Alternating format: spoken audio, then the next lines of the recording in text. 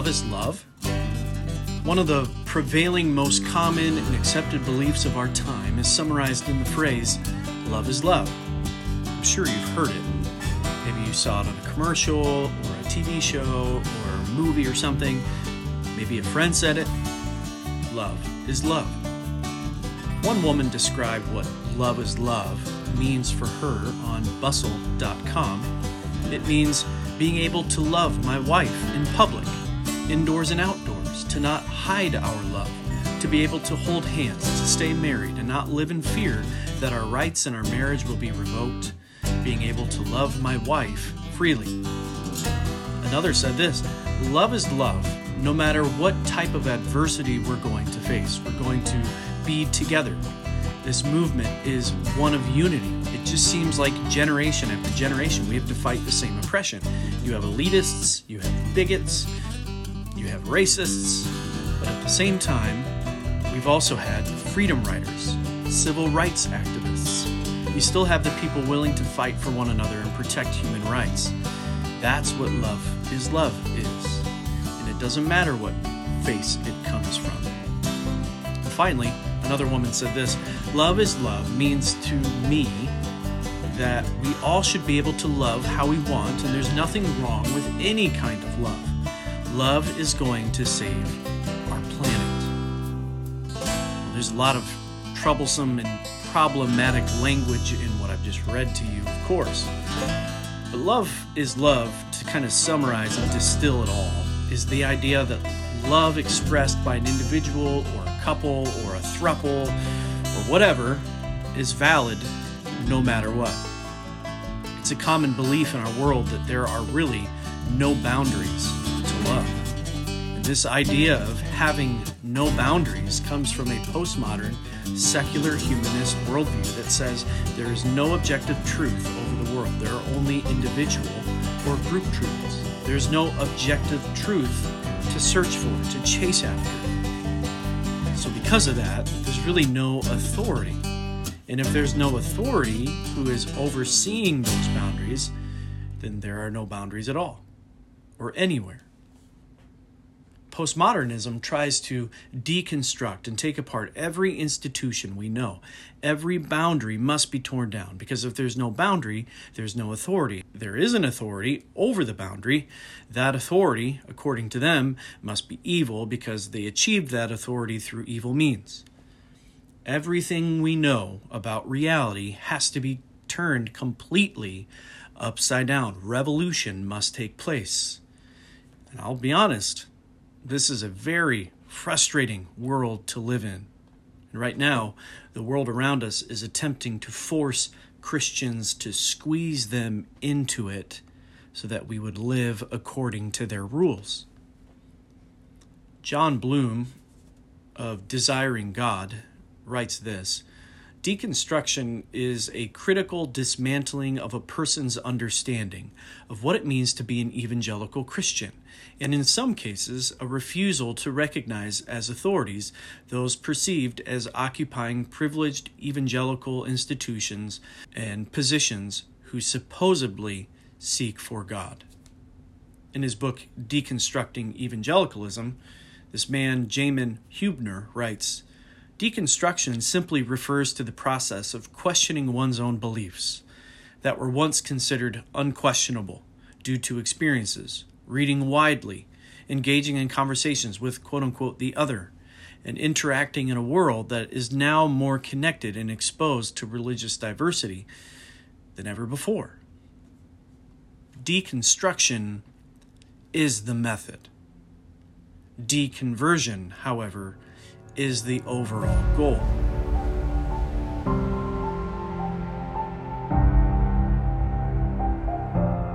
Well, the Bible begins with a marriage, and it ends with a marriage, and marriage appears all over the place in Scripture. Marriage is so incredibly important to God because of what it intended to represent. God gave marriage for a purpose, a reason. As Lord of heaven and earth and creator of all things, God determines truth. God determines love, and God determines marriage. He is the authority, and He created the boundaries. Before we briefly look at Genesis, it's really important that we understand the context.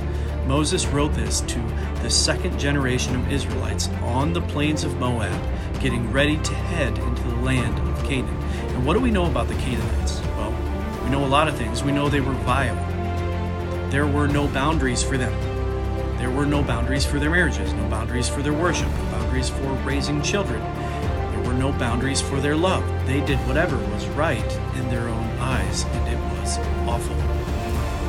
But in spite of all that, Israel was supposed to be different than all the nations that they were entering into. Genesis chapter 2, 18 through 24, Moses writes, "Then the Lord God said, 'It is not good that man should be alone. I will make him a helper fit for him.' Now out of the ground the Lord had formed every beast of the field and every bird of the heavens, and brought them to the man to see what he would call them. Whatever the man called every living creature, that was its name." Verse 20, "The man gave names to all livestock, and to the birds of the heavens, and to every beast of the field. But for Adam there is not found a helper fit for him. So the Lord caused a deep sleep to fall upon the man, and while he slept, he took one of his ribs and closed it up with its flesh. And the rib that the Lord God had taken from the man, he made into a woman and brought her to the man. Then the man said, 'This is at last bone of my bones and flesh of my flesh. She shall be called woman, because she was taken out of a man.'" Verse 24, "Therefore a man shall leave his father and his mother, and hold fast to his wife, and they shall become one flesh. And the man and his wife were both naked, and were not ashamed." Again, there were all kinds of ideas about love and marriage and relationships in Canaan. And what did God say to Israel? Don't be like them. He says, this is what love and marriage is supposed to look like. This is the type of marriage that represents me. I am defining marriage for you. I'm defining love for you. Here it is. It's one man, one woman, male and female, fit for one another. A marriage covenant that lasts until death. The two will become one flesh. Therefore, within the first 2 chapters of the Bible, before we get to Sodom and Gomorrah, before we get to Judah and Tamar, before we get to the law of Moses, God has already laid the boundaries. Any kind of sexual activity that takes place outside of a male and female marriage is wicked before God and must be repented of and run from. It will destroy your body and your soul. God was, in essence, he was saying, Israel, when you watch the other nations doing other things, you might feel like you want to love like they love and marry like they marry and experience what they experience and look at what they look at. But that kind of love and that kind of marriage and those kind of actions don't represent me. And because of that, it is sin. It is disobedience, transgression. God does not conform and change to our ideas of love and marriage and pleasure. We conform to his, no matter the cost, no matter the pain.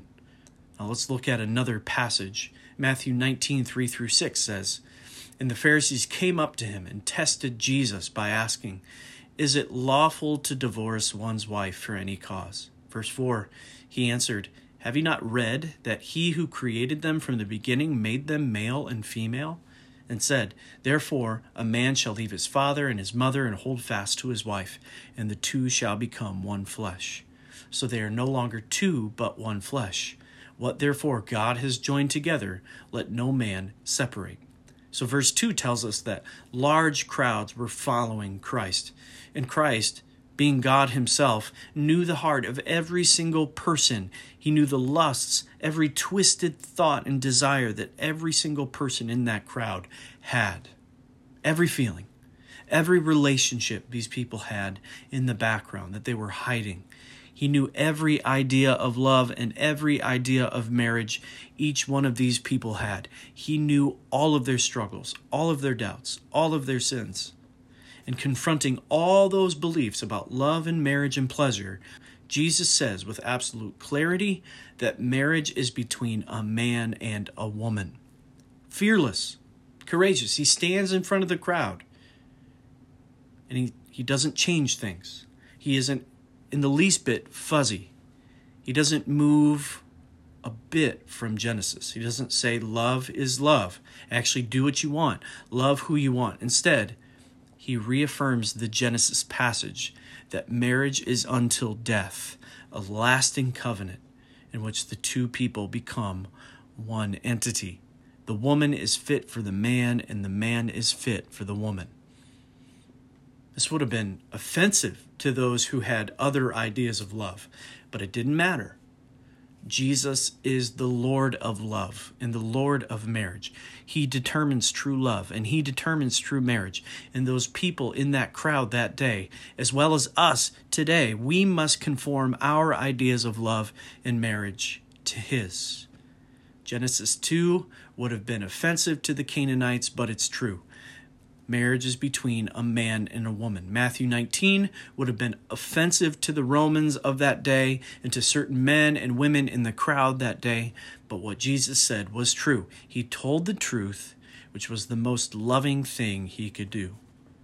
Love is what God says it is. And marriage is what God says it is. And by honoring and submitting ourselves to God's type of love in marriage, we are sticking out like sore thumbs. By honoring God's kind of marriage and holding it as sacred, we look and act different than everyone else. But that's the point.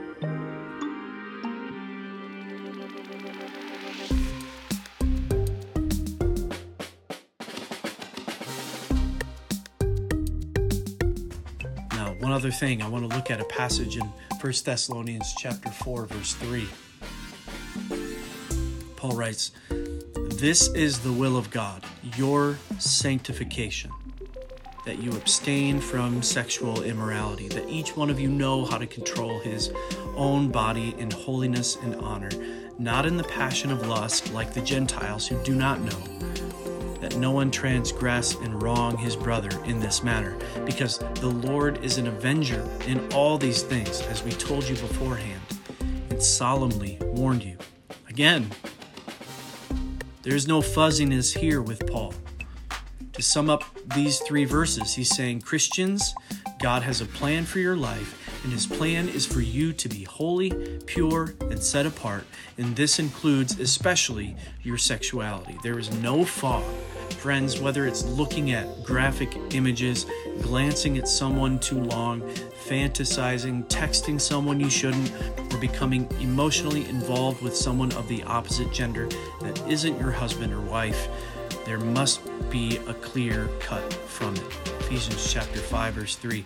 Sexual immorality and all impurity or covetousness must not even be named among you, as is proper among the saints. Marriage is the only God-given context in which any sexual pleasure can be derived in heart or mind or action. We saw that truth in Genesis 2. We saw that truth in Matthew 19. Those are the boundaries. And Romans 8:28 makes it plenty clear that when God gives us boundaries, it's not to hurt Christians. It is the best thing for us. It's the most loving thing. This is where maximum joy and maximum pleasure is found. It's found in the will of God. So how do we flee sexual immorality? He tells us, each one of you know how to control his body in holiness, not in the passion of lust, like the Gentiles who do not know God. First, Paul writes that we need to learn self-control. We need to master or to know how to control our bodies. Self-control, self-mastery. This doesn't come by just flipping a switch. It's not a one-time decision. It takes regular, constant, great mental effort, lots of biblical instruction and discipline. It requires knowing our own tendencies, our own patterns. It means understanding when I am at my weakest and most vulnerable and running away from those opportunities. We didn't learn algebra in high school by flipping a switch or just working really hard one time. It actually took practice. We had to stay in our desks. We had to keep our pencils in our hand and work, then do the homework. We had to shut off our TVs, our phones, remove every hindrance, every distraction. Wherever you find yourself at work, you didn't get there magically one day. The light bulb didn't turn on and you said, okay, now I'm a nurse. Now I'm going to go build a house. 1 Corinthians 9, verse 25 says, every athlete exercises self-control in all things. They do it to receive a perishable wreath, but we an imperishable. So I do not run aimlessly. I do not box as one beating the air, but I discipline my body, and I keep it under control, lest after preaching to others, I myself may be disqualified. We have to identify sin, we have to stalk sin, and we have to kill it. We have to put it to death. We have to do it over and over and over again. Sin is too deadly. It's too destructive. Don't play with it. Don't mess around with it. Put it to death. What I mean by that is this. Christ at the cross died. And Scripture says, because you are in Christ, you died with him. And because he died to sin, you too, by faith, must put to death that sin. Christ killed it for you. You simply need to trust that it's dead by his grace, and then don't mess around with it. It's dead. That's what the Bible means when it tells us to put sin to death. What God calls dead and powerless, you too consider it dead and powerless over you. Romans chapter 6, verse 10, for the death he died to sin once for all, but the life he lives to God. So you also must consider yourselves dead to sin and alive to God in Christ Jesus. We are to know our own tendencies toward temptation. We must know where we're most vulnerable. It also means knowing what God has said. The battle is always in believing. The work, the discipline, the practice, the struggle is in taking God at his word that what he says is dead is truly dead. Then by grace, when we resist that temptation, we agree with God that what has to be killed has already been killed. I just want to end with a passage from John Street. He writes in his excellent book, Passions of the Heart. He writes this. What is the nature of the person who continues to harbor known evil desires in his heart, even though he claims to be a Christian? Given the character of God and his sustaining, sanctifying work in the believer's life, such a person has good reason to question whether he is a genuine believer. A true believer who persists with lustful desires in the heart will be miserable under the chastening hand of God. This discipline is intended to open his eyes to the truth of his hidden heart desires and to lead him to repentance and a purging of those desires once and for all from his life. The experience of the one who only professes to be a Christian will be different. As time goes on, he will grow increasingly comfortable in his sin because of the hardening of his heart and the searing of his conscience.